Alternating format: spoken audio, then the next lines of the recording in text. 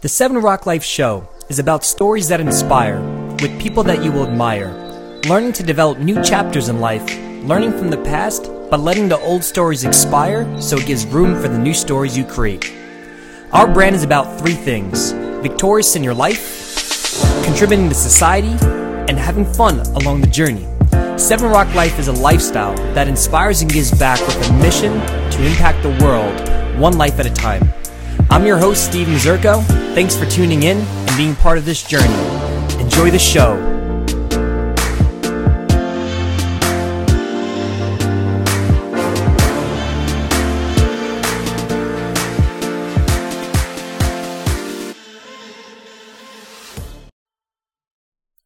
Welcome to Seven Rock Life Nation podcast show. We are so grateful to have you tuning in today and each week. A few updates to keep you in the loop with the brand and mission. First, we want to thank each and every one of you for making season 1 of the show a success. We hit 44 countries around the world, and we are continuing to grow and make an impact. Make sure to go back, share, and check out the 23 episodes that inspired so many in season 1. If you haven't left a comment yet on iTunes or Spotify, or even on Amazon with the 7 Rocks of Life book, we would appreciate that so much. Every review we read, we work on getting better as a brand to help you achieve your goals and helping our brand's mission to get out into the world to make an impact in society. With all the comments and shares on social media, we appreciate the love and the response from you all that has been given. All of those help to share our mission worldwide. We will be starting our season 2 going forward, so get ready for that. This podcast show is to help you become a better individual. Seven Rock Life brand is about inspiring others, sharing ideas, and giving resources to help you become the best version you were destined to be. Whether it's the 7 Rocks of Life book on Amazon, which you can check out there, it gives the framework/story of this lifestyle brand, or our clothing, which is 7rocklife.com, which is a brand that inspires and gives back. We believe your clothing should empower your life's mission while looking pretty stylish as well, or some may say looking pretty swag. Our full collection has some amazing new clothes and trends that are exclusive and also limited, so be sure to check those out. We are also having our Living to Inspire festivals, which is a new and unique live event experience designed to educate, entertain, and connect one another through the 7 Rocks of Life mentality. Those out there who love to sing in the shower, me being one, this is your chance to show off your talent at these events with your friends, family, and people that you just want to get exposed to this mindset. I know I am excited for these to get filled up into all rocks of life. We are striving to help you and the world become the best version we can every day. Check out the book, clothing, and festivals, our YouTube, our social medias. Not only will we be information that changes your life and make you live and feel better, but all of these are linked up to giving back, supporting charities and missions and causes around the world. Below in information is attached the website links so you can share and check out. You can see our latest trailer from Africa on our YouTube channel, 7 Rock Life, and also our festival dates on our live now on livingtoinspire.com. New York being the first one. Get ready for a great episode of the Victorious Mindset with contributing back to society and, of course, having fun along the journey. Keep sharing the 7 Rocks of Life mentality. We love you all and appreciate each and every one of you. Keep living to inspire every day. Enjoy the show.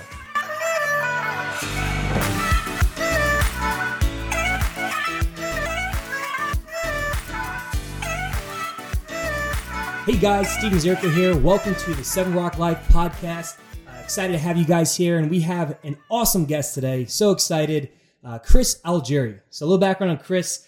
He was a former 2-time world kickboxing champion, former WBO super lightweight champion, certified sports nutritionist, and also attended Stony Brook University, a fellow Seawolf. So excited to have you here, and thanks for coming, Chris. Hey, Steve. Thanks for having me. Really appreciate it. No, it's exciting. We got lunch, a couple of weeks ago, and it was great catching up and just fellow Seawolves, representing, So let's get into it. Kind of a little background on your story, how you been, and people that maybe a lot of people know about you, obviously, and being worldwide and everything that you've been doing. So excited for you and new things happening. So kind of give you a background, growing up and where you come from. I'm Long Island born and bred. I actually live in the household that I was born in with my parents. My family were super tight-knit. My father is Italian from a pretty generic Long Island. Forget about it. Yeah, exactly. Long Island Italian, pastas on Sundays and gravy and all that. And my mother's from Argentina, actually, so I've got kind of that bicultural background, dealing with my grandparents from from Argentina, and my other side, my father's side from Italy. So culture and family was always a big deal for me growing up. And just being from Long Island, and anyone who doesn't know what Long Island's like, it's pretty much like a TV show suburb. It's a Long Island. It's long and it's an island. Yeah, that's exactly what it is. But yeah, no, it's American suburbia, super densely populated, lots of Italian and Irish people to deal with growing up. But it's a beautiful place to grow up. Yeah. So you so kind of walk us through like your childhood. How was your childhood, and then going from childhood to Stony Brook, and then with boxing, because I know you were kickboxing for a while. Yeah. Right? So I grew up in a household where Long Island, everyone in Long Island works. My parents worked a lot, so they weren't really around a lot. So I spent a lot of time with my grandparents, both sides, the Italian and the Argentinian side, mostly the Argentinian side growing up, and we were really pushed. My brother and I have one older brother. We were really pushed in the area of education. That was really, really something that was important growing up. Who got you into that? Was it your parents or? No, mostly my grandfather. My grandfather was an engineer from Argentina. Wow. He had multiple successful businesses down in Argentina. And because of political unrest and revolution down there, they moved up here. And it was kind of tough for them because they went from being, the upper class down in Argentina, in a third world country, to coming back to the U.S. and coming to the U.S. for the first time and being in a low income area and having to live in like the project housings of Huntington Station. Wow. So it was definitely a culture shock for them. What years were that? Do you remember the years of what that was? In the mid 70s. Wow. Yeah. Okay. And then my father met my mother. My father was basically a local greaser guy, like Italian Huntington Station, driving his GTO. And my mother, the beautiful South American, who was new to the block. So, they hit it off. They started dating when they were 16, 15 years old. Never awesome. looked back, kind of thing. So, but it's an interesting clash of cultures and economic statuses between the two families. So that was always one thing from childhood, like kind of growing up and getting that experience from both ends, but also seeing the conflict of classes. Growing up, seeing that between my mother's side and my father's side.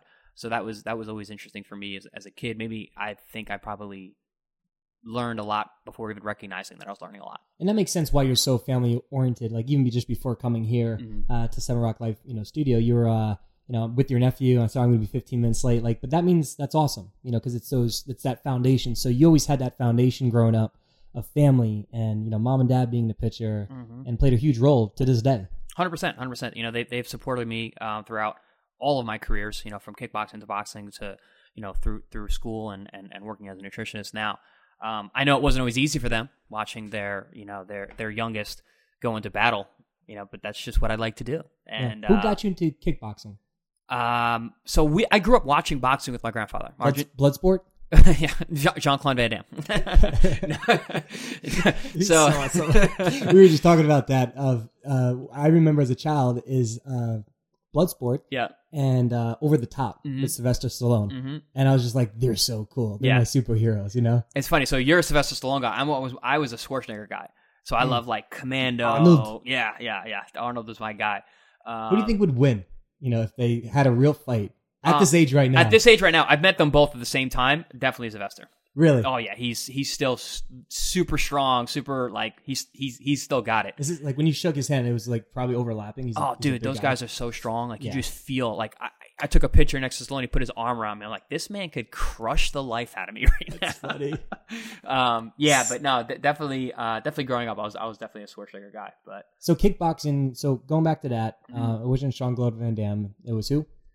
It was my grandfather. So we watched boxing growing up, and I always looked at fighters. And then I was a martial artist. I was going to karate as a kid, as most kids did, doing self-defense. And we had a couple competitive professional kickboxers in our dojo, and they were training for their fights. And they had posters all over the place, and I always remember looking at these posters and seeing these guys, and then see them train and being like, this is so cool. And I asked my dad, I'm like, hey, Dad, can we go to one of these fights? And we went to a live fight, a kickboxing, and I was instantly enthralled, instantly in love, and was like, I went to my dad, like, man, I want to do this. Wow. He laughed and was like, we'll talk to your mother, kind of thing. And then we did. I had my first fight when I was 15. 15 years old. So because I think karate is great, and I had a background in that as well, and you learn so much discipline. Yeah. You learn being on time, you learn meditation, and just getting into your thoughts. And we'll get into a little bit later the champion. We had Dana Cavalier just a couple podcasts ago, and he talked about just the mindset. We work on our body, but we don't work on our mind, and we're going to go over that a little bit later because that's applicable to everything. Absolutely, in life. Absolutely. So you're 15 years old. You start, kickboxing. How's that from 15 to 2022? I was kickboxing, and then I was wrestling in high school. So it was another very discipline based one-on-one sport. That was always my thing. I always liked one-on-one. I liked fighting. I liked, to me, wrestling in high school was the closest thing to fighting that I could get. So I would kickbox from, March until the following wrestling season in November.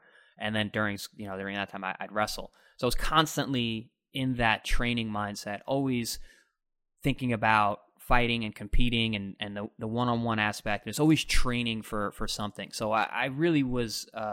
And then when I wasn't in school, I was in martial. I was doing karate. I was doing martial arts. So it was like constantly focused on exactly what you just said: discipline and working the mind, having the mindset of always being ready. Yeah, no, because I remember that as a childhood. I stopped when I was like 16, but what it did for my life later, like it's funny. I said it a little while ago how sometimes your dad or things in your life, experiences, parents, they plant seeds that don't like harvest till like later down the road. Absolutely, like that's why I did that. That's why I learned that. And, it's not sometimes the season that you wanted, it's seasons later that the harvest starts to come. So now you're, you go through all that, and then what do you do after high school? So after high school, I came out of nowhere and did really well in my senior year of wrestling. And I was actually approached by a couple schools for wrestling to do like a scholarship. And they were going to my coach, like, where did this guy come from? And like you said, a lot of the seeds that were planted in my sophomore and junior year really blossomed in my senior year wrestling season. And I had never planned on wrestling in college, but I had schools like Cornell coming and talking to my coach. And I'm like, that's a big deal. But my heart was set. I knew what I was going to do. I was going to be a kickboxer. And I knew that I wanted to be a kickboxer. I knew that I wanted to eventually turn to boxing, and I wanted to be world champion. And that was something I had in my mind. And, even dangling that carrot of, scholarship money and wrestling and being treated like an athlete in college, which is a great thing. It just didn't deter me. I knew what I wanted. I was completely set on my goals, even at a young age. So, I turned all that down. I knew that I wanted to stay close to home so I could train, so I could fight. So Stony Brook University was perfect for me. It was a difficult school to get into. I'm sure you remember. Yeah. I took the SATs. I saw the score, and I'm like, that's good enough for Stony Brook. I'm good. Yeah, I know. I applied to one school. Dude, I was so stressed, doing the SATs because, it's like the different words you got to match and different things. And I'm just like, then you look back and it's like, education's great, but then you're like, where am I ever going to use this? Yeah. You know? And it's like, I have more degrees in a thermometer, but I'm still broke. It's like, what do I do now? Yeah. Right. So now you're at college, you're at Stony Brook. How was that? You were there for how many years? 5. So what year did you start? 2002. And then you got done? In 2007.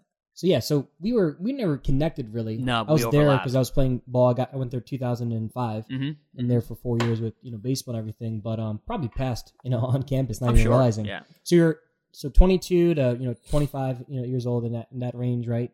Where did that shift come? Because you went for nutrition. We'll go through that, and you have a book coming out, which I'm so excited. We'll talk about that later and where you can get that. But where was that transition? You're into nutrition, working at, I think, Cold Spring, right? Yep. So originally, I was actually a pre-medical student at Stony Brook University, and I was kind of groomed by my grandfather to be a doctor and to be a physician. They always told me that growing up, that's what I was going to do. I was never really keen on the idea. I was actually adamantly against it for a long time, just because I was a young boy and you're telling me what to do, and I wanted to rebel somewhat. But more and more as I was taking the undergraduate classes and the prerequisites and doing really well in them, even my advisors were like, this is a good fit for you. You should really think about going that route. So originally I was avoiding that and didn't want to do that. I was thinking physical therapy and athletic training, and I tried all these things, which is why I went to school for 5 years, because I kept switching what my major was going to be, and eventually just landed on the pre-med, and I was like, all right, this is what we're going to do. This is what we're going to go. I was like, I want to fight still. I know I got to do that. I want to get my master's, fight for a little bit. The master's was basically a plan to let me fight longer, so I could go to school, still fight, and then once med school started that my fight career was over. It's gone. But yeah, I couldn't get away from fighting, and more and more, I was just going that route. At 19 years old, I turned professional at kickboxing while I was in undergraduate and pre-med. Wow. By 21, I was a world champion already. I was undefeated world champion. I was 21 years old. Let me ask you a question, because I think a lot of times we were talking about fillers in life and how the human mind and, you know, the hours that we have in a day, we can do so much and accomplish, right? So when you're going to school, because that's when I started my business. I was in school, double major, working, you know, playing baseball and building my business on the side. How were you focused that time? Because if you're focused there, I know focus came later on as well, right? So walk us through like that intensity of just being able to win, but also be in school and being pre-med. It was really difficult. People always ask me, like, how did you have the time to do that? I'm like, oh, we all have the same amount of time. Yep. But there were things that I left out that I didn't find that were as important. It's mainly a social life. You know, people didn't understand that I literally would live a very different lifestyle than most college kids. I did not go out. I did not go and chase girls. None of that. I didn't have a girlfriend. Like that was a big thing for me. I was like, no, I'm not dating any girls while I'm doing this because I'm focused on, number one, my grades, and number two, my fight career. Like this takes a lot of my time and mental energy. And I didn't want anything to distract me from that. It's funny. I write it in my book is I knew that I was going to do something in life. You know, you're going to do something in life when you see you're doing I always talk about the survivors versus the thrivers. And survivors are not bad, you know, great people and stuff, but then you want to thrive, right? And I want to ask what made you want to thrive. But when I started them playing Rock Band and they can play it backwards, I'm like, I'm doing the right thing, you know, with whatever you're doing, right? Because it's just like, you see these fillers and going out, you know, beer pong all the time, and it's fine. It's whatever, you know, whatever you want to do, but you were focused on success. Right. Why? Why did you want to thrive? What was in you that made you kind of just say, I want to be different? You know, I always was different. And I think that's something I didn't need to find it. I realized it in my social interactions growing up, even as a child. I just felt different. I felt like I was there to do something special. Certain teachers and coaches recognized that in me at a young age. It started with my martial arts instructor. Then it was teachers that were my art teacher or my fourth grade English teacher. They every once in a while, every couple of years, I'd come across another adult that saw something in me and wanted to cultivate that and would steer me in one kind of direction. Planting seeds of confidence into you, and yeah, that's when it's funny. You know, you said the right word, confidence, because I didn't have that as a kid, and you don't. Some people are just born with it, they just have it, but like I didn't, and like I had to develop it and be tested and overcome things and win, and that was the biggest thing for me, was me overcoming these self-doubts and winning. And that's where the idea of being a champion really laid its seeds in me. I think a lot of people listen to this, and I know I'm very vulnerable and very open to it, is you know, identity and self-love, right? We talked about it, but confidence. Was there ever a time that you lost your confidence, and when you lost it, what do you do to get it back? Because I know that's happened to me many times in my life, and it's like, you know, you did it already, but what did Chris Algieri do to gain his confidence back when potentially you lost it? Yeah, no, I'd say there was many times. You know, what really helps with for me, anytime I've ever had the negative self-talk or you know, that negative mindset or a lack of confidence, is to kind of just peel away from everything and look internally and spend time in my own head and kind of find out what is the reason that this negative self-talk is coming out. So I talk about it's auditing. You take an audit, and so walk us through that. How do you do that? Is it by yourself? Is it with people? Oh no, definitely by myself. I spend a lot of time by myself, and I always have. And visualization and meditation has always been something that's been a big part of I think my success.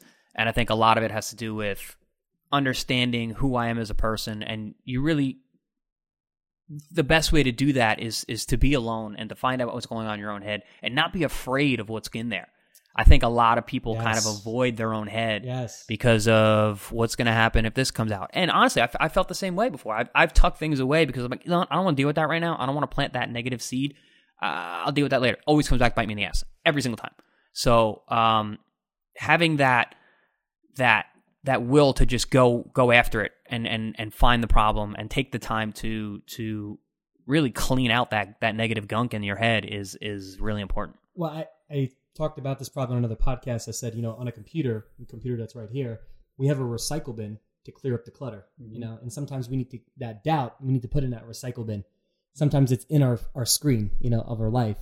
And, you know, what you said is so true is I always say you have to date yourself before you can date somebody else. Mm-hmm. You know, not Yeah. in a kind of narcissistic way. It's building your home, building Chris Algieri's home, Steve Mazurko's home, your home, whoever's listening to this, right?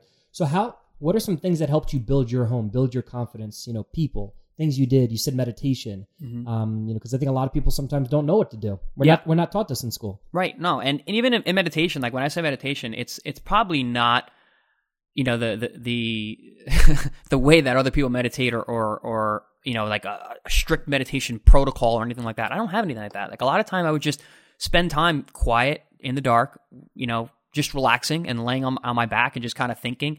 And my biggest thing was I've always had a very strong imagination. Even when I was a kid, I was an artist. I used to draw a lot, and I would be able to draw from my mind. That's awesome. So I have a good grasp of imagining things and creating situations in my head, and I would visualize whatever the issue that was bothering me and just go run through it a million times. Like if it's, you know, people that say, are you nervous when you fight? I'm like, well, yeah, everyone is. You're going to fight. Like you're going to be nervous, but at the time that I fight, I'm not, because I've spent so many hours walking through what's going to happen, walking through whatever the point of the fight that is most scary to me. Walking to the ring is scary, but I've done it a million times by the time I step in the ring. So that part's not the scary part anymore. It's like, oh man, when they announce your name, that's the scary part. Okay, I'm going to think about that over and over in every different way that I could say it. You know, and okay, well, you know, that first bell, when that first happens, you go out there and meet that guy, or you look at that guy in the eye the first time. That's a scary. I've seen it, time and time again. You ever see the Will Smith skit, or not skit, on YouTube? He talks about jumping out of a plane. You know, No. If you guys definitely check it out, if you listen to this, it's him jumping out of a plane. He talks about how, you know, fear is a paper thin wall, right? But paper thin concrete wall. It looks like, you know, concrete, but it's paper thin. Yeah. And it's that fear. And he talks is when I went skydiving, like I remember it was like 2 summers ago, I was afraid of heights, right? So 28 years old, I'm afraid of heights. I'm a little baby. I'm like, I don't like heights. But I'm like, I need to conquer this. I need to do the thing that you don't want to do is the thing that you do want to do, right? And I remember going up in a plane. It was literally the night before. My brother's like, you want to go, you know, skydiving? I'm like, sure. Yeah, why not? I think, right? So we have parachutes. So we go literally 11 hours later, but we don't tell my mom or dad because she would have had a heart attack. So we literally go there. We're watching a video with this old guy with his beard saying, just let you know, you may die. He says it like 20 times. It's a true story, right? And I'm like, that's great. Like, why are you telling me this, you know? And so that just puts fear in your mind. You know, the paper thin concrete wall is not paper thin. It's now concrete. So you go in and you're in this little turbine engine. And Will Smith walks you through this, and he does an amazing job, Fresh Prince of Bel-Air. And he's like, you go up there and you're like, all right, it's cool because it's a small plane, but it's also not cool because it's only one engine. But you have a parachute, so it's like, all right, you know, I could jump out, but then there's fear. So the door opens, and I'm connected to this guy, and you look, and you're like, I've never been on a plane that the door is open. Yeah. And you're scared crap. Yeah. And I'm like, we're doing this. And then you get close, and you're like, and he's like, put your foot on the ledge. You're like, no, I'm not putting my foot on the ledge. So everything in your body is telling you not to do this. it's all this fear. So I put my foot, and then he's like, 1, 2. He launches me on 2 because you don't do 3 because then people restrict. Right. And I'm like, fuck, holy crap. And we're going, and the fear. And then you're like, whoa, that was a paper thin concrete wall. It wasn't as bad. Right. That could be I'm sure that happens maybe when you're walking up and getting in the ring. Then you're in the moment. You're like fighting, you know, whoever you're fighting. And then, or it could be somebody you need to talk to, or a person, a phone call. You know, like if you're in sales and you got to call somebody, you're afraid. Yeah. Or a girl that you need to call, you know. So you got to watch that. It's amazing, you know, with what he does. So how, you know, with that fear and that confidence, you know, what, did you always know your identity, Chris, of who you are? That's a good question. And the best way that I can answer it is, it's easy for me to be like, oh yeah, sure, I knew exactly who I was. But I think the best way to answer it is kind of now bring in other people. When I meet people that maybe I haven't seen in a long time, or maybe missed the portion of my life where I was, you know, out and being a champion and really busy and in the spotlight. And then I run into these people again afterwards, and I get told that, hey man, you just like I remember you, like you're the same person you were. I've had people tell me like, you're the same person since 7th grade. Wow. You know, so I guess that's a pretty good testament to me understanding who I was as a person and knowing my identity. You know, I am who I am, you know, and I'm not for everybody. I know that, but it is what it is. And I think today in today's world, we try to, impress everything and everyone instead of impressing us, and our higher power, God, whatever you believe in, and I think that was the biggest lesson I've learned over the years. Just stop getting approval from everything and everyone. Yeah. And know, hey, Chris Audrey, he knows what he is, what he can do. Mm-hmm. I got him on my side above me, and it's just it's that confidence. It's that feng shui. Your vibe affects your tribe. Yeah. Yeah. And people, and to attest to it as well, other people ask me like, man, like, listen, if you're in the spotlight, there's negativity. Like, people are like, how do you deal with the negativity? And I've probably gotten more than most in my time. And I'm like, I don't care. It doesn't matter what they think about me. What's your perspective on haters? I mean, the definition of a hater is someone who shits on somebody for doing something that they would never do.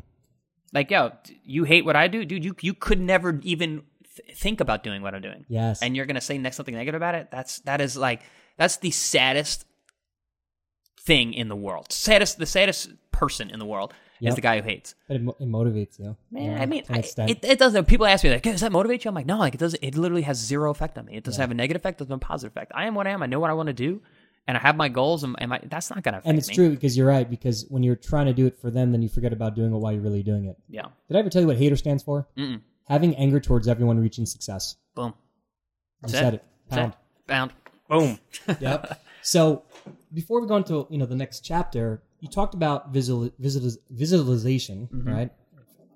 English was my first language, so forgive me. So the thing is, how did you visualize, you're winning your life? Because that's going to go fast forward to where we're going to go, with being former, WB super lightweight champion. Mm-hmm. So now you're what, 22, 23? Like where are we at now? So now college, right? After college? We're after college, and I'm in graduate school. I'm studying nutrition. I ended up going that route because, one, selfishly, I was trying to help myself in my own professional career and realized that nutrition played a massive role in sports performance. So that was kind of that. And it also, like I said, was going to give me time before I went to medical school. But then in that process, learned about how much good I could do with nutrition and helping people and how satisfying that was. Yep. So that was a big changeover for me in terms of my academics and where I saw my future. Why did you like nutrition so much? I know because you said it helps people, but discovering your body. It initially occurred because of wrestling in high school. It was such an unhealthy sport. Oh my God. I mean, the stuff we put ourselves through and our young bodies, our young developing bodies through, it was a nightmare. My last 2 years of high school when I was wrestling at a high level, it was awful. It was so bad. Like I was starving and hungry and thirsty all the time. Like it was just terrible. Hangry, not hungry. Hangry. No, even worse. Whatever the worst feeling it was in terms of hunger, it was. But still having to have to compete and to be strong and have endurance. It was just awful. And I just figured there had to be a better way about this. And that's kind of where my own like unstructured studying came from. I started reading a lot of books in high school and college that were unrelated to my studies. Yeah, that's why it's funny. That's when I remember going to college. I don't know, it must be a Stony Brook thing. I wanted to learn about nutrition. Mm-hmm. And I think when you grow up in a Spanish and Italian house like yourself, we don't eat the best. No. Cannolis and all these things. Mm-hmm. And you're like, that's why... Carbs. Yeah. And everything. Fatty meat, fatty protein. And prosciutto. Can you get this prosciutto, Yeah, it's very good. Oh, man. But, so now you kind of went, with the nutrition, and then walk us through, like, how did you start getting into the boxing world? Yeah, so I had, I always, as much as I say, like, I want to say, when I was a kid, I was kicking around the idea of being a world boxing champion. I really wasn't. Like, I really wanted to do that. I didn't see a path for me to do that because I was kind of deterred by a lot of people. I had people telling me, like, that's really hard to get into. It's a whole different world. Like, yeah, you're a kickboxer, stick with that, kid, kind of thing. But it was always there. I always watched boxing. It was always my favorite sport. Even when UFC like really blew up onto the stage and came around, I'm like, hey, this is cool, but I'm like, not boxing. Like, I want to watch boxing, and I was kickboxing. So, and everyone made kind of like, wow, why wouldn't you go to MMA? I'm like, boxing is where it's at for me. That's what I grew up watching. That's what I still love. Like an art, you feel? Yeah, I do. I think because it's so fine. You only have two weapons to study. That you can actually master them. It's not like a million different things at once. But that's true. But anyway, so the whole move towards boxing was something that was always in the back of my mind. And I had set my goals in kickboxing. I wanted to be a world champion twice, and I wanted to do it in 2 weight classes, and I wanted to win different organizational titles. So I didn't want to just win one title and be like, oh, he won a world title. He was a world champion. I was like, I want to win 2 world titles, 2 weight classes. That's so important. Mm-hmm. You visualized exactly what you wanted. You threw your goal out there. You spoke it into the universe, right? And would you say that contributed to you getting focused to doing it? And oh, absolutely. I mean, this was literally, this is my goals I set at 16, and I accomplished them by 23. I was a 2-time world champion.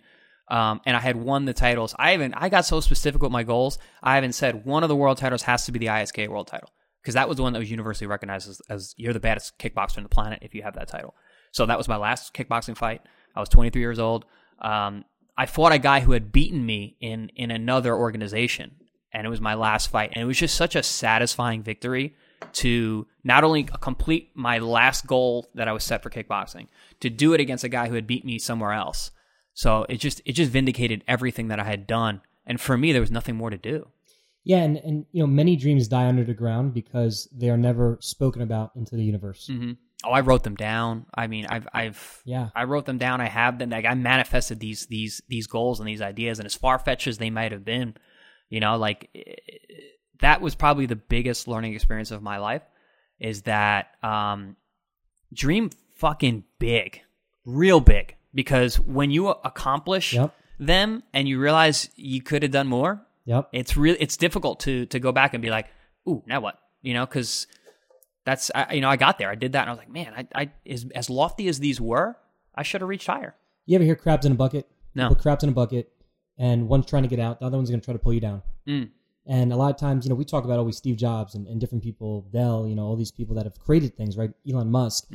People are probably pulling them down because they don't envision, they don't see it in their mind. Yeah. But you have to see before you succeed, if you're listening to this and you're in business, you're in career, whatever, you're in boxing, athlete, you have to visualize yourself being a champion. I remember, my sophomore to junior year, I said I was going to get released, and I said, no, I want to get another chance. I visualized that summer more than ever. I read a book called Mental Toughness, and his book talked about baseball, and I didn't understand the mentality, because you can have I see guys with a lot of talent, right?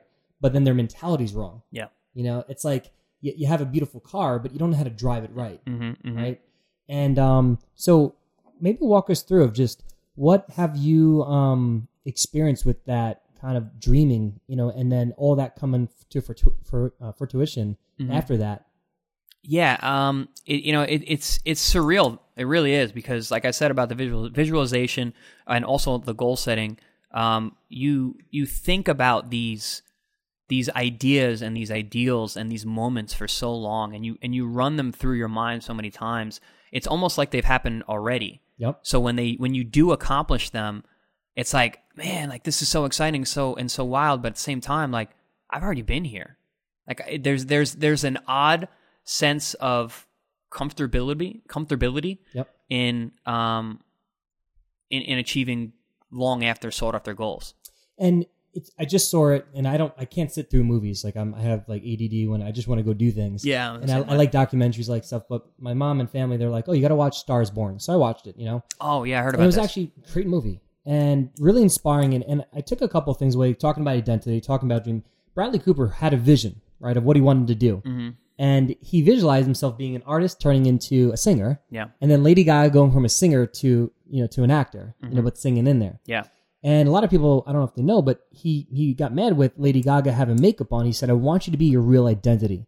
Stop covering yourself up. I heard about this, yeah. Stop being the authentic you. Yeah. Do you think in today's society, sometimes we have that online image and offline image, and we spoke about this, is that, you look good here, but you forget about building your offline image. Right. Right? 100%. Have you always just said, I'm going to build my offline image, build me, build my character, and take the mask off? Because what I always loved about you, seriously, Chris, and we met only, a couple times, you're always just real. You're just like, hey, I am who I am, you like me. And I think I said to you upstairs and up there is that I said, your goal is to be likable in life, but your goal is not for you to like you or not. That's their goal. That's right. their task.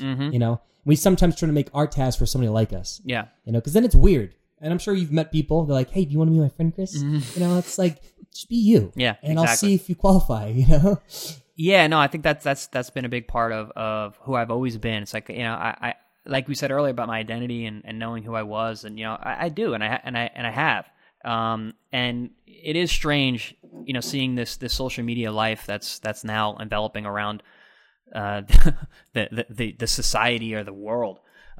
People, it's funny, people can be whatever they want to be, which is an uplifting thing. But now it's like people can fake whatever they want to be. And that's so not uplifting.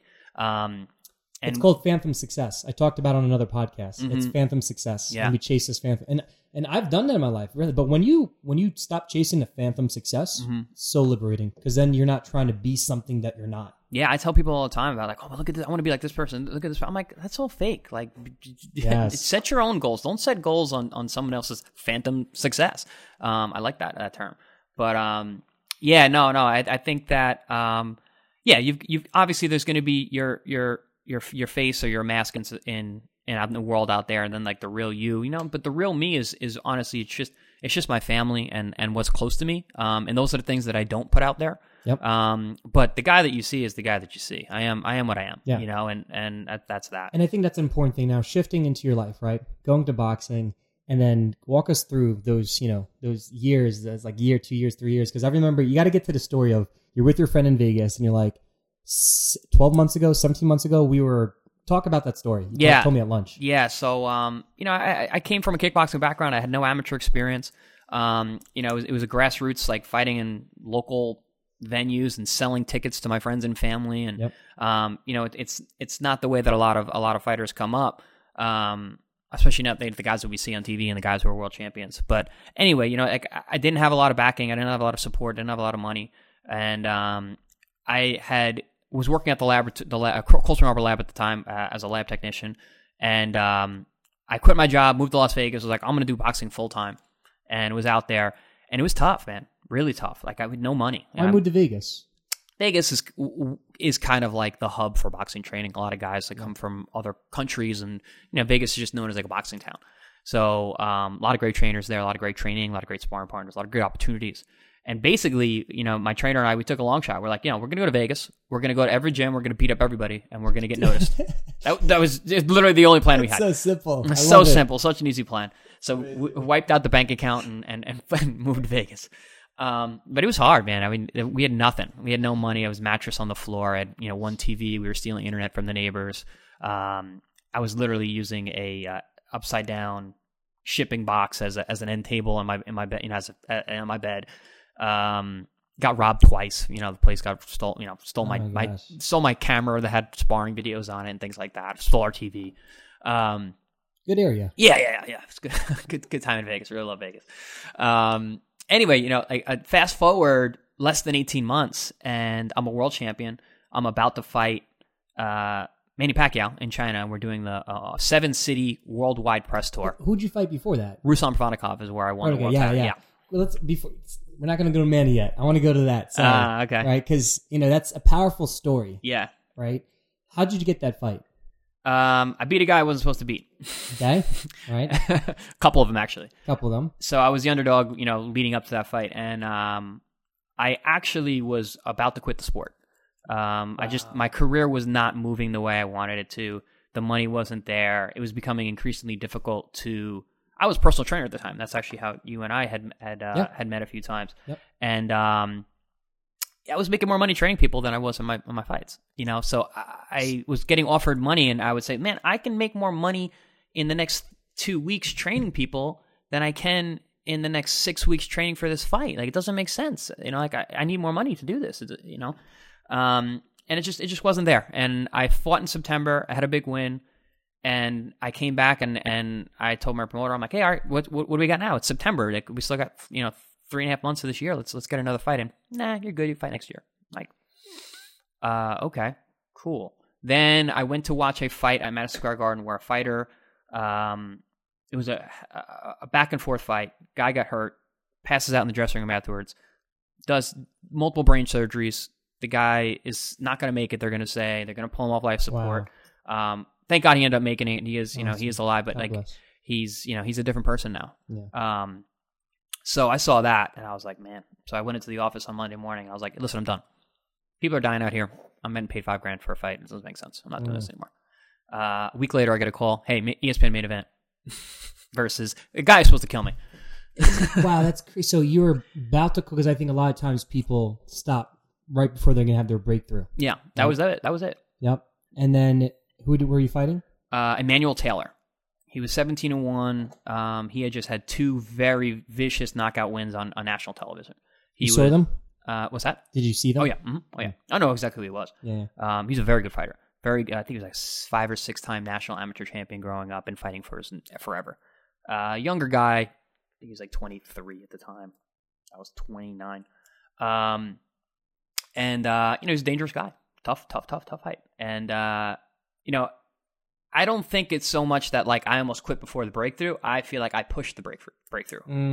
By saying I was going to quit, pushed my promoter to then find something. Yep. And put me maybe in a more dangerous fight than he was willing to put me in, but I was willing. So he calls me. He's afraid to lose out. Yeah, of course. Yeah. He calls me up, tells me that. I take it immediately. Didn't even tell my team. Didn't tell my trainer. Didn't tell anybody. Didn't tell anybody. I called my trainer up like, all right, we got this guy February 14th, 2014. 10 rounds, ESPN main event. This is the money. And my trainer goes, wait, what? Wait, get more money. How big is the ring? What gloves are you wearing? Like all these different things that were very important. Yeah. That I didn't think about, but I was like, hey man, it is what it is. I'll try, but it is what it is. See, and I said it to my brother because he's doing some projects and everything. I said, sometimes we try to be perfect with like what we're doing instead of perfect with just the execution of going to do, and like you figure it out. Yeah. Figure it out. You want to set up a business or a podcast or whatever. It's like, you figure it out. You want to write a book. I remember people are like, well, how are you going to write a book? I'm like, I just start writing. Yeah. I started on my phone. I started writing, Yep. and then I just didn't stop. Like Forrest Gump. We'll just keep on running. Just kept on running. Right? But it's that simple. Yeah. Sometimes that's all it takes. You just got to go. And like you said, figure it out. That's what it is. Just figure it out. So long story short, I win that fight, and that guy was supposed to fight Provodnikov in his very next fight. Wow. And literally, I win the fight. I was not supposed to win the fight. Dominated. Surprised a lot of people. And the next morning, it was like, what do you think about fighting Ruslan Provodnikov for the world title in June at, when we were thinking about the venue. I think at that time it was supposed to be in Nassau Coliseum. What were you thinking at that moment? Panic. Total panic. Absolute panic. I still have a nosebleed from last night. Can we pump the brakes a little bit? And then I just started thinking, like my managerial mind and my business mind started thinking, I was like, wait, listen, I've got to be able to train like a world. This guy's trained by Freddie Roach. Yep. He's had multiple world title fights already. Like he was in Fight of the Year last year. He's been on HBO how many times? Like he's got the backing, the know-how, the training camp of a true champion. I don't. I'm piecemealing this. Like I need a real training to make this happen, kind of thing. But again, you made it work. But having the right coach and mentor, because some people are good for a certain season in life, and then you need a different coach to get you to the next level. Would you agree with that? Yeah, no, that's 100% true. I mean, and I think as an athlete, especially as your career progresses, you change. Yep. You become a different athlete and a different guy, and I think it's important to understand that. And to understand that the people around you need to understand that. And if they don't, then you got to find somebody else. And sometimes people or family, like they'll talk to you or they'll coach you with what you were, not what you are now. Yeah. I think that's 100%. That's a very good point. I think that's one that people can forget. It's like, oh well, he did this in that season or that fight or in that time. It's like, well, it's an old story. It's expired. I'm 35 now. I got a different body than I did when I was 25. Yep. And I have to understand that, and I do, and I think I have a good grasp on that, but. I think the people around me need to understand that too. Yeah. So now you go to that fight. What happens at that fight? Because this is a very powerful story that can apply to everybody's area of life. Yeah. So when they announced the fight, I'm 21 underdog. And that gets smaller as we get closer. People start tuning in and realizing, because nobody knew who I was. So like I wasn't on the big screen, a big stage at all. You're silent. Yeah. Yeah. But also I just I fought on ESPN one time. I wasn't a national scene guy.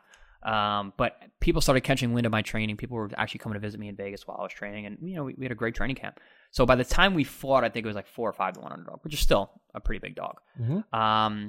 And everyone says I'm not known as a puncher. I'm fighting a guy who's a killer puncher and is basically has a chin made of iron. His nickname was the Siberian Rocky because he's come from behind and knocked people out. And it's just a hard dude. Grew up in Siberia eating like raw meat. Raw moose liver was like the. I ate rocks thing. really as a kid. Yeah, pretty much. He looked like he ate rocks. So first round, pretty much as the script was written before we even fought, I get dropped first minute of the fight. I saw that, and it was just boom. Just big left hook catches me just right, And it hit me in a very weird spot. It hit me like in between my nose and my eye, kind of about where my like your tear duct is, like where your tear. That's why I played baseball. You get hit there? No, I said that's why I played baseball. Oh yeah.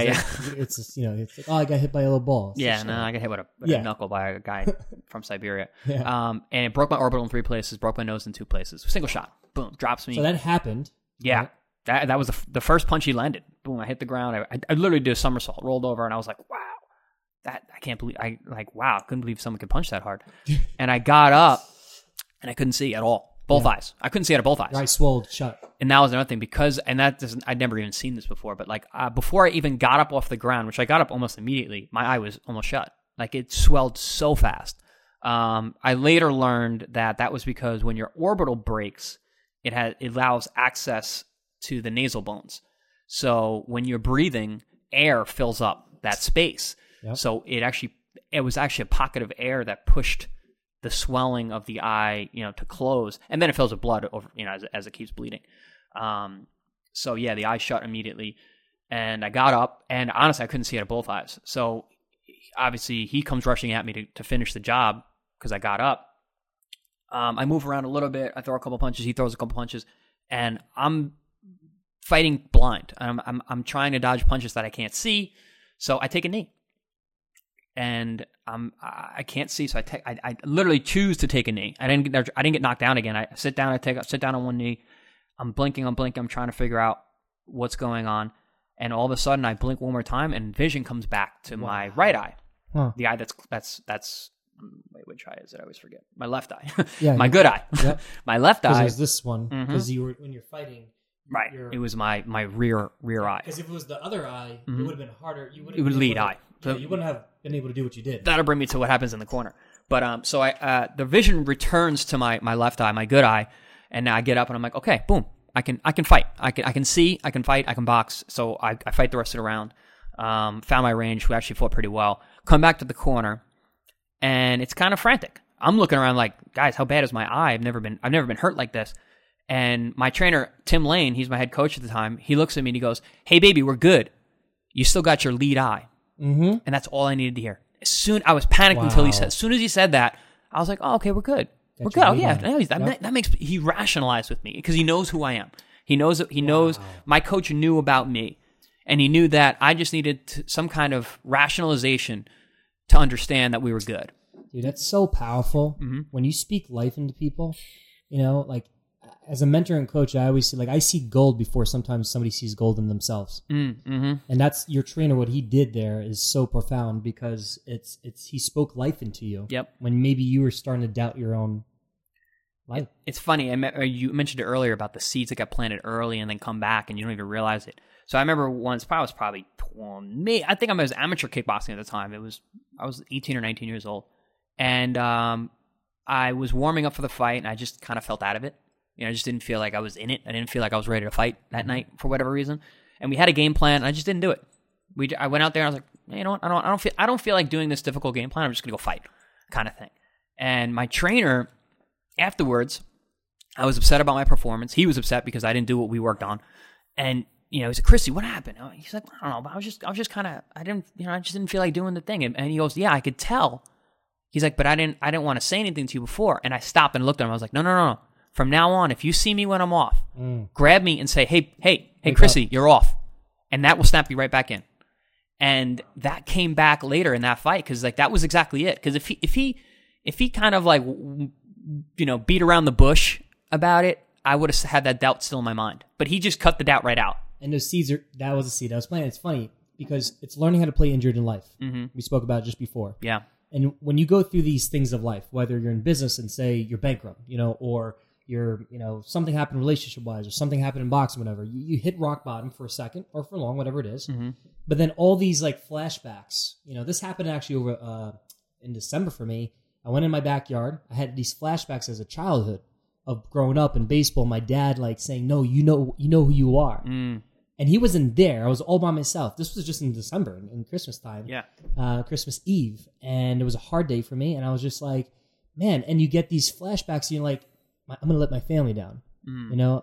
I need to play injured because you were really injured. Yeah. Yeah. So that started kind of going through your mentality. Oh, 100%. I mean, it was just, but like I didn't. Again, I said something earlier about being young and dumb. Like, you know, I wasn't that young. I was 30 years old, but like, and I had been through a lot as a fighter already. But I didn't have any other doubt in my mind, you know, about what I needed to do. I was like, yeah, okay, I don't have this eye. I got to protect it.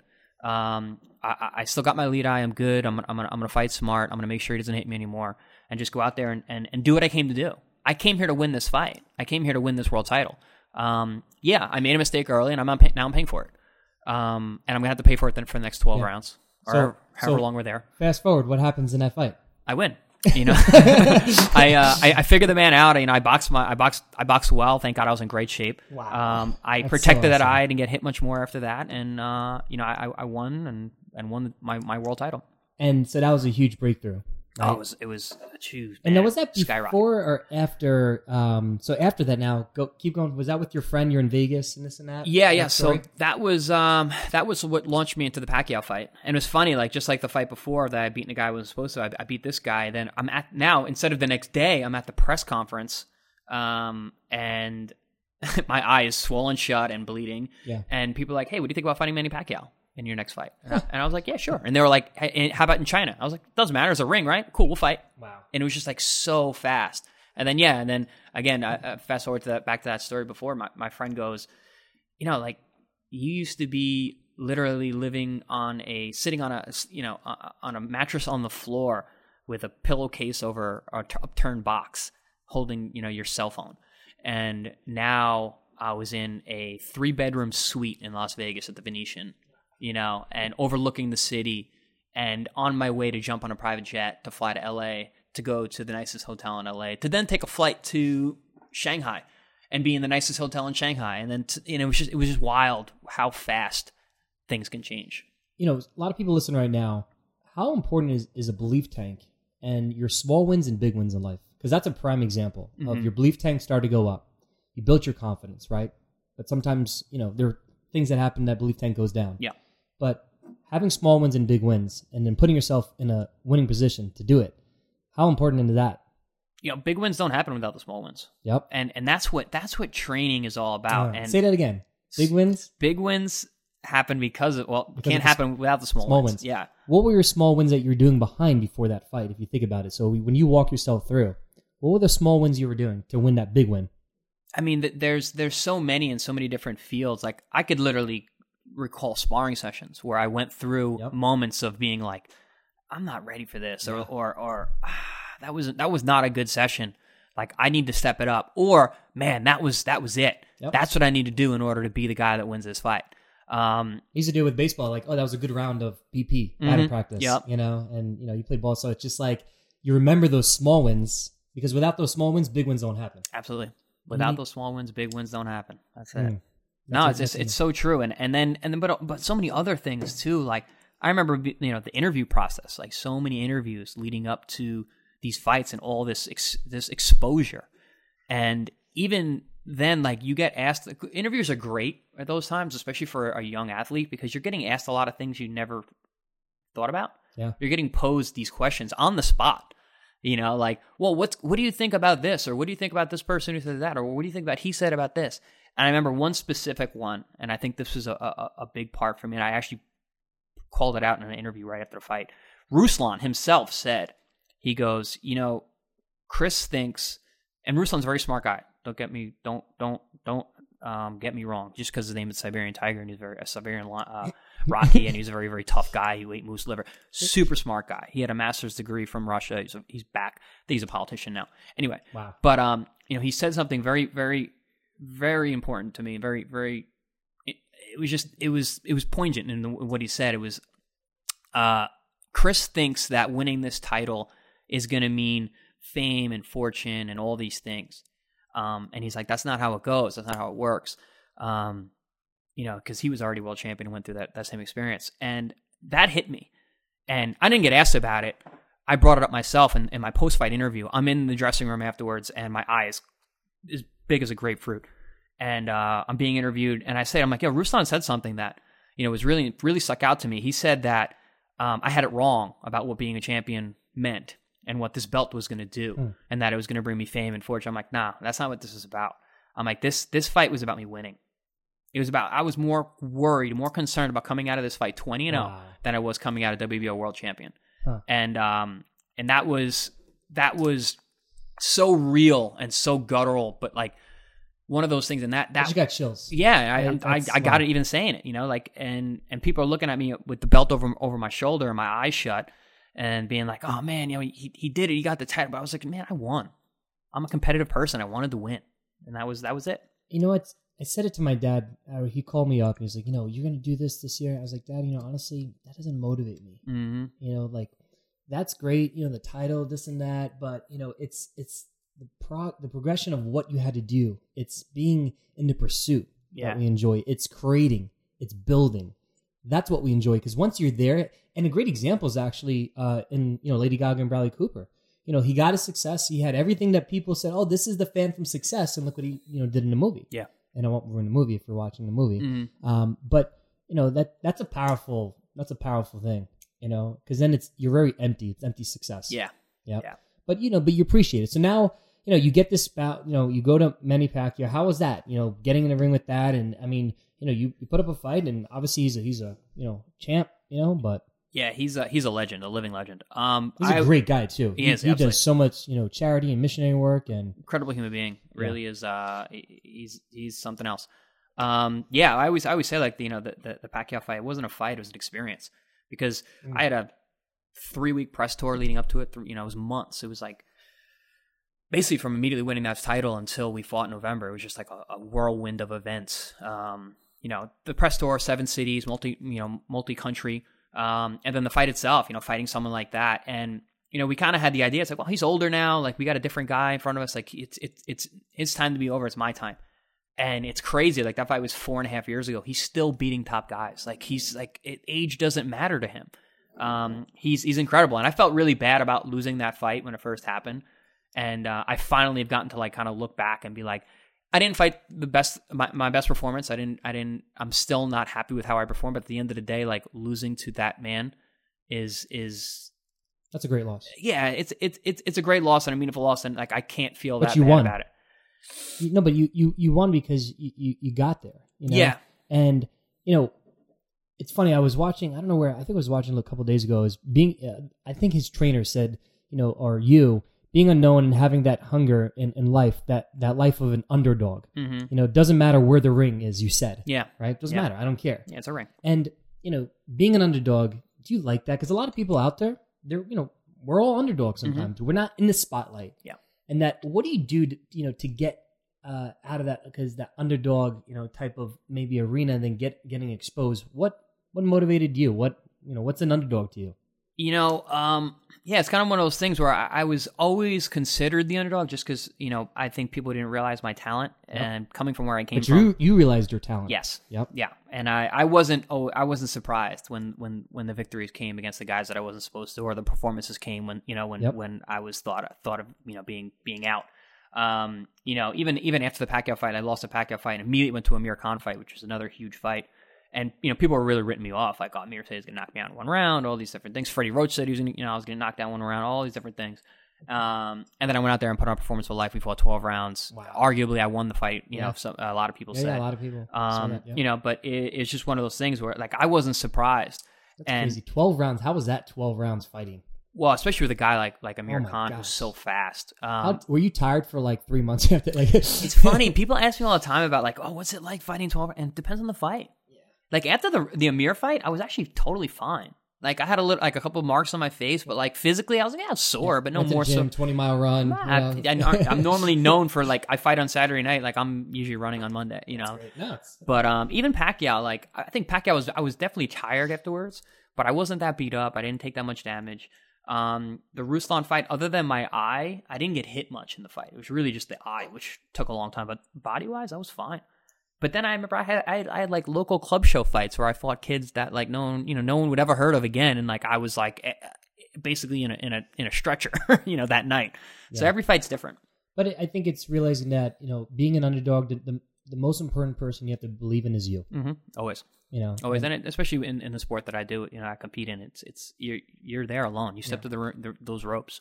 It's you, the other guy, and the ref is sometimes in the visual. But That's it. And your family, just thinking your family supporting you, being there, and you have those couple people. You don't need the world. You just need a couple and you. Mm-hmm. Yeah, I mean, I think I'm really good at being alone. Like I don't think about other people while I'm fighting. I think that might like deter me a little bit and kind of lose distract. I'm just super focused on myself and internally. And I think that underdog type of mentality is just, you gotta just go out there and just make it happen. So. Yeah, absolutely. I mean, and I honestly got used to it. I spent so much time in that underdog status, and I think maybe even in fights that people didn't maybe perceive as underdog, I did, and I was like, I got something to prove. I always felt like that, and maybe that wasn't necessarily to prove to everyone else, maybe even to prove to myself, because that's part of that negative self-talk. It's like, do I belong here? Like, should I? Yeah. Am I supposed to win this fight? But what you said is you have to be okay with being alone. Mm-hmm. Yes. Because if you're looking for approval all the time, it's a dangerous spot to be. I know I've been there. Mm-hmm. But when you're okay to be alone, which is sometimes takes time to get to in your life, Yeah. That's a huge thing. That's a huge nugget, as an athlete especially. And I think I've said this many times before in the past, like the Chris Algieri who's in the ring and the Chris Algieri who's maybe sitting in front of you in this podcast, they're two different guys. So, and if they cross each other on the street, they wouldn't even recognize each other because they're that different, Wow. And so I think that even though like that guy in the ring, if I were to catch eyes with my cousin or my brother or whatever, it doesn't matter. It's not going to like deter me and be like, oh man, I got to do it for these guys. It was like they're like anybody else. Like I'm a completely different person in there. Yeah. I'm not even aware of those interactions because it's such an internal struggle. Even though you're fighting another man, yeah, it's an internal battle first. Yeah, it's huge. Now, when did Chris Algieri Day happen at Stony Brook? Was that that was after? That was just before the Pacquiao fight. So I was before. Yep, I was the current world champion, WBO world champion. It was homecoming. Weekend, which was an awesome time. Fun there, yeah. I brought Wolfie was walking around, the sea wolf. Yes, I think I might have punched Wolfie that day. He had a black eye. It was staged. It was definitely staged. Yeah. I brought a replica of my world title belt. Actually, I brought them and I presented it to President Stanley. It's a great school. It's incredible. Just what they do, and the campus is beautiful. Yeah, and it's cool when you see the money actually go to where it's supposed to. Oh, it's expanding like an incredible. Yeah. You said something as you were walking out. I remember the documentary. You said, man, it's all about the energy. Mm-hmm. And I think where your energy, goes, your life will flow, right? Talk about energy, of being around the right energy, the right environments, and creating energy internally so that there's energy externally in your life. I'm a science guy. I've always been a science guy, science-minded person, and energy is real. And it's neither created nor destroyed, but it's placed in different places, right? Yep. And we all have our own internal energy, and the people around us have energies, and we have our auras, and that's basically just our energies touching. And some people naturally bring your energy up, and you kind of compound each other's energy, and you can kind of, it's amazing what you can do, because human beings really are, like I said earlier, like, I got to be able to do it alone, but really human beings we're organisms that need to communicate and be around other people and share, and that's the only way that you can be truly massive. Yeah, Eastern culture versus Western culture. We were talking about, like, you should be excited about other people succeeding. Yeah, you want to succeed individually or as a team or whatever, but that should, I always looked at it, somebody succeeding, I'm like, that just shows that it can be done. Yes. Yeah. Right? Yeah. And it's just like, it's a check mark. And there's enough success to go around. Yes. That's the real thing and the So real true, understanding. Man. But about energy, like even leading some up science stuff, because you're like a genius. Like, if you don't know Chris, he is a genius. He's smart. Makes me look like a jock. I don't know. I don't know if I'm a genius per se, but he's smart. definitely have a science mind and kind of an analytical thought process. But speaking of energies, was such a huge part of my success. Was I was going through that time where I was struggling really hard. I was a personal trainer. I was training for these fights and making low money on local events and trying to have a social and familiar life at the same time, and really struggling to pay my bills. I was living like session to session basically. Wow. But I kept just putting out good energy into the universe. That was my whole idea. I was like, I'm just going to keep pumping. And people are always like, how are you so busy all the time? How do you keep yourself so busy? How do you not just crash? Yep. And I just said, listen, everything's about energy. And like I said earlier, it's never created nor destroyed. So I'm just going to put out as much positive energy as possible. It's going to come around. Yep. And I remember when that 2014, when that year hit and like everything hit, it was funny. Like I felt it coming. Like I was just pushing and pushing and pushing and pushing and pushing, getting nothing back. Pushing and pushing and pushing and pushing and getting nothing back. But I just knew there was something coming, and boom, when it hit, man, I got hit with all that positive energy all at once in like a 7-month span. And it was just like so many good things happen. And we talked about this before. What's in your mom in the bathroom? Because I said this, I said something, and then you're like, "That's so funny." I grew up seeing that. Yeah, so it's You remember? God is your gift. Your life is your gift from God. What you do with your life is your gift back to Him. Love it. God's gift to us is life, and our gift back to God is what we do with this life. Yeah, that has been and in my mother's. And I said it to him while we were down here, and he's like, "Dude, right away." That's been in my mother's bathroom for decades. It's so powerful because the universe is a giving universe, and in order for you to be in alignment with the universe, and I always speak about this, you have to be giving as well. Mm-hmm. As soon as we are self-consuming, narcissistic, we are in disalignment with what the universe is doing to us. Yeah. Giving us life, giving us minerals, giving us water, right? But if you're giving your love, your wisdom, your content, like that's why we developed 7 Rock Life, because I wanted to be able to give information of, I wish I knew this stuff. This was stuff I never learned in school. Yep. The whole book I went through is 7 Rocks of Life that I'm like, hey, these are the areas and this is the direct content. I go through like mortgages and how interest works and credit cards, but you never learn that stuff. No, you don't. It's so true. And people want just truth in today's culture. Mm-hmm. They don't want information. They don't want just all this content. They want truth. Right. And so yeah, I mean, what are the things universe wise? Because with energy, with training and other things that maybe you can give some tips of. People want to progress. What are 3 things that you've learned in your life that you can give to the audience that maybe they can do to change their energy life, change what the universe is giving to them, quote unquote?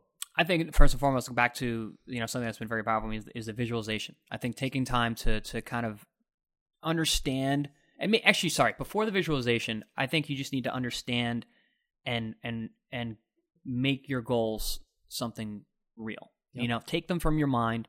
Figure them out, because a lot of people just don't even know what their goals are, and they're kind of lost in that sense. So maybe number 1 is to figure out what your goals are, yep. And then to begin the manifestation process of those goals is to make them tangible things. Write them down, think about them a lot. Mm-hmm. I have a sticker that I posted, and it's still on my wall today. I wrote on June 14, 2014, I will be WBO World Boxing Champion. Wow! And I had it on my bathroom mirror, and you see it in front of you every day. Yeah. So I had it in my bathroom there, and I've kept it. And I still have it. It's in my room. That's awesome. So that was 1. It was manifesting my goal. And then I would say number 2 was visualizing the accomplishment of that goal. Mm-hmm. See it. I saw myself getting my hands raised with that belt, 1,000 times, 1,000,000 times before it actually happened. It's like that blueprint. Mm-hmm. It's like you know what you want to happen. Now you're putting a blueprint in front of you. You see it. You're visualizing it. Yep. And I think the third thing is something that I've not been so good about is the reflection process and the evaluation of what happened in the attainment of the goal. To take time, post success, to take in that energy and because there's give back and there's blowback, and I think if you just keep moving on to the next thing and not acknowledging your accomplishment, it leaves a gap and leaves some kind of a negative hole or an energy, gap. And I am definitely guilty of this. I've done that. I'll think about it later. Like I did what I need to do. Now I got to go on to the next thing. I've got that kind of that New York mentality of go, go, go, go. And I think only recently I've kind of thought back. I still haven't done it completely. But so true. I think it's really good to evaluate. So I say say those 3 things. Yeah. The first one would be to understand what your goals are and write them down. Yep. Number 2 is going to be visualize the attainment of said goals, and then number 3 is going to be the evaluation of that attainment and kind of go back and look it all over. Love it. This is an awesome podcast, and we're so excited for you, Chris, and everything. And 2 more things, and we're done. Is Champion Lifestyle, right? You have your book. It's going to be coming out with nutrition, and actually 2. I think we're going to be putting 2 or 3 of the recipes in my book that's coming out in June. Awesome. So I'm so excited for that. Mm-hmm. So we got to see, and you promised to cook 2 or 3. Was it 2 or 3? It was something like that. 2 or 3 meals. Yeah. So Podcast Nation, make sure that he sticks to his word. So that's a verbal contract. So if it doesn't happen, I can bring you to court because I could say I have the audio. Listen, we have it on audio.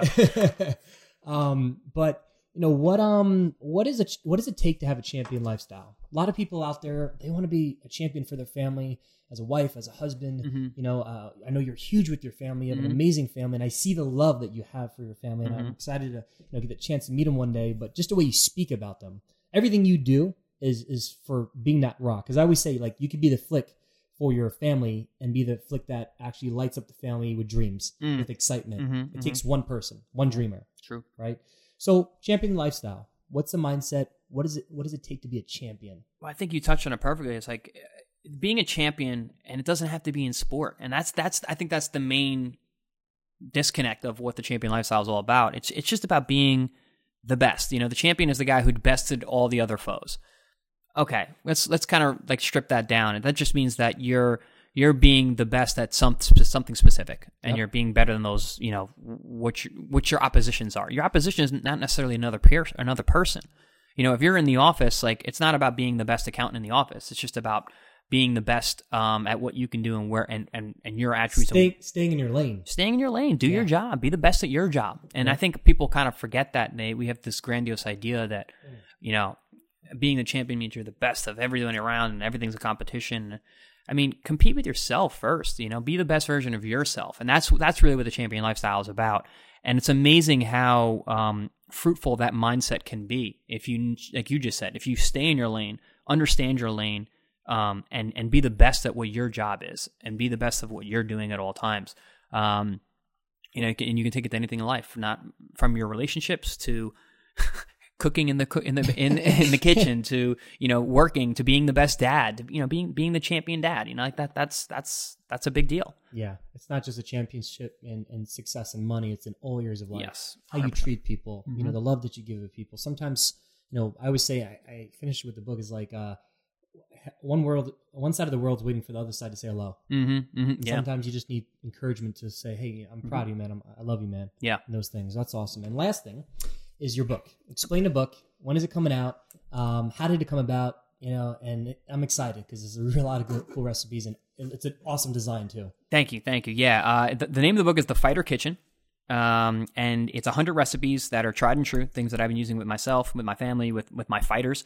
And it's not for fighters. That's really the caveat to take away. Like it's just for those people who are fitness orientated. Maybe the weekend warrior, the guy who goes to the gym on Saturday mornings but works all week. But just the meals are real. They're with ingredients that are not like crazy or are hard to find. An athlete could use them, but really they're designed for the regular person day to day. And that's kind of the thing about my diet. People ask me all the time, like, hey, what diet do you follow? I'm like, I don't. You're in phenomenal shape. Food is food. Food is given to us by nature. And I always say, I'm like, if your individual body can tolerate it, then it's good for you. You just got to eat the right amount of it at the right time. And that's kind of what the cookbook has. I mean, it has everything. There's nothing eliminated from the diet. There's nothing eliminated from the recipes. It's an exciting project. It's something that I've honestly been working on by myself for a long time. And I had random published house reach out to me, say if I wanted to author this book. I was like, 100%. You guys read my mind. So it's that's huge. That's it was awesome. A lot of work, and it's looking to drop in June. That's exciting. It's good stuff. What's and I asked you this before, 'cause with your future, what's your future projects, future things the next 5 years? I know, boxing. You explain. Yeah. So I'm 2-0 since my comeback, in boxing. So I'm making a title run. I want to be a world champion again. You have another one in May? June 1st. June 1st. Yep. I'm at a Square Garden. Awesome. That's a big one. And then hopefully I can, get another title shot at the end of the year or early in 2020. So I got a couple more years left of boxing, and making that run. And I'm so happy to be back. This has been a passion project for me. This is something that I don't need to do, but I want to. Yep. And I think I still have a lot left to give. So I'm doing that, and then you do, because I can tell your energy. I mean, if you get around Chris, get a chance to meet him. His energy, he's just so authentic, so real. Got a great heart, knows who he is, and you got big things in store as you're boxing right now, and after sport. I always say life after sports. Yes, life after sports is a big one. And then I honestly, like you just said, like you like helping people, and you like sharing your experiences. I want to be a teacher. Yeah. I want to get in front of kids. I want to talk to them. I want to tell them about my experiences and share my education and my knowledge. I think that's an incredibly satisfying way to be a person after sport. Yeah, no, and you have a lot of great, valuable information, and you're a huge asset to society. Thank you. With that. So, and we really appreciate you having on, Seven Rock Life, Nation and podcast. And like we always close it, we have one question. Okay. Right? And are you ready for this question? I'm always ready. Sure. Okay. So, and I have to remember the question because if I forget, it's not good. All right. So, if you had a billboard for the whole world to see, what would that one message be to the world? A billboard for the whole world to see. And it stays up forever, in perpetuity, right? Yep. It's always there. Always there.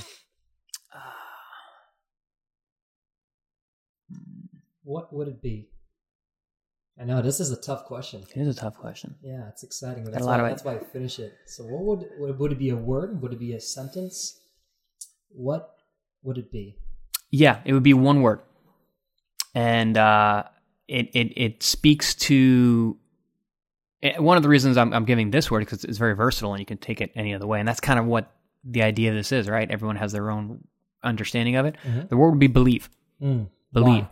And I have a bracelet that I'm on my gym bag, and it just says believe. And it's because, again, going back to being the underdog all the time and just believing in myself and my own abilities and where other people don't. And it actually started with my wrestling. My coach from St. Anthony's High School, Coach Tony Walters, who's still there, he was the first guy to believe in me from an athletic standpoint. He saw something in me in 10th grade and was like, you know what, he's not that good now, but he can be good later. And I always attest my accomplishments in wrestling to that man because he saw something in me and he believed in me.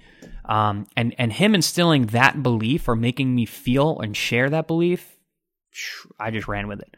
So that would be definitely the billboard, believe. Boom. Love it. Well, thank you so much. I know Podcast Nation, you guys had an awesome time with this and definitely going to do big things. Get his book. Where can people find you? Just chrisalgeri.com. Just, if you can spell my name, you can find me on any of my social media platforms, but that's probably the easiest way. Awesome. Well, thanks again, guys. Have an awesome day. Stay classy, and we'll talk to you guys soon. I see you broken and beat, head pulled down over your eyes. Every part of you wants to surrender, but darling, you were meant to survive.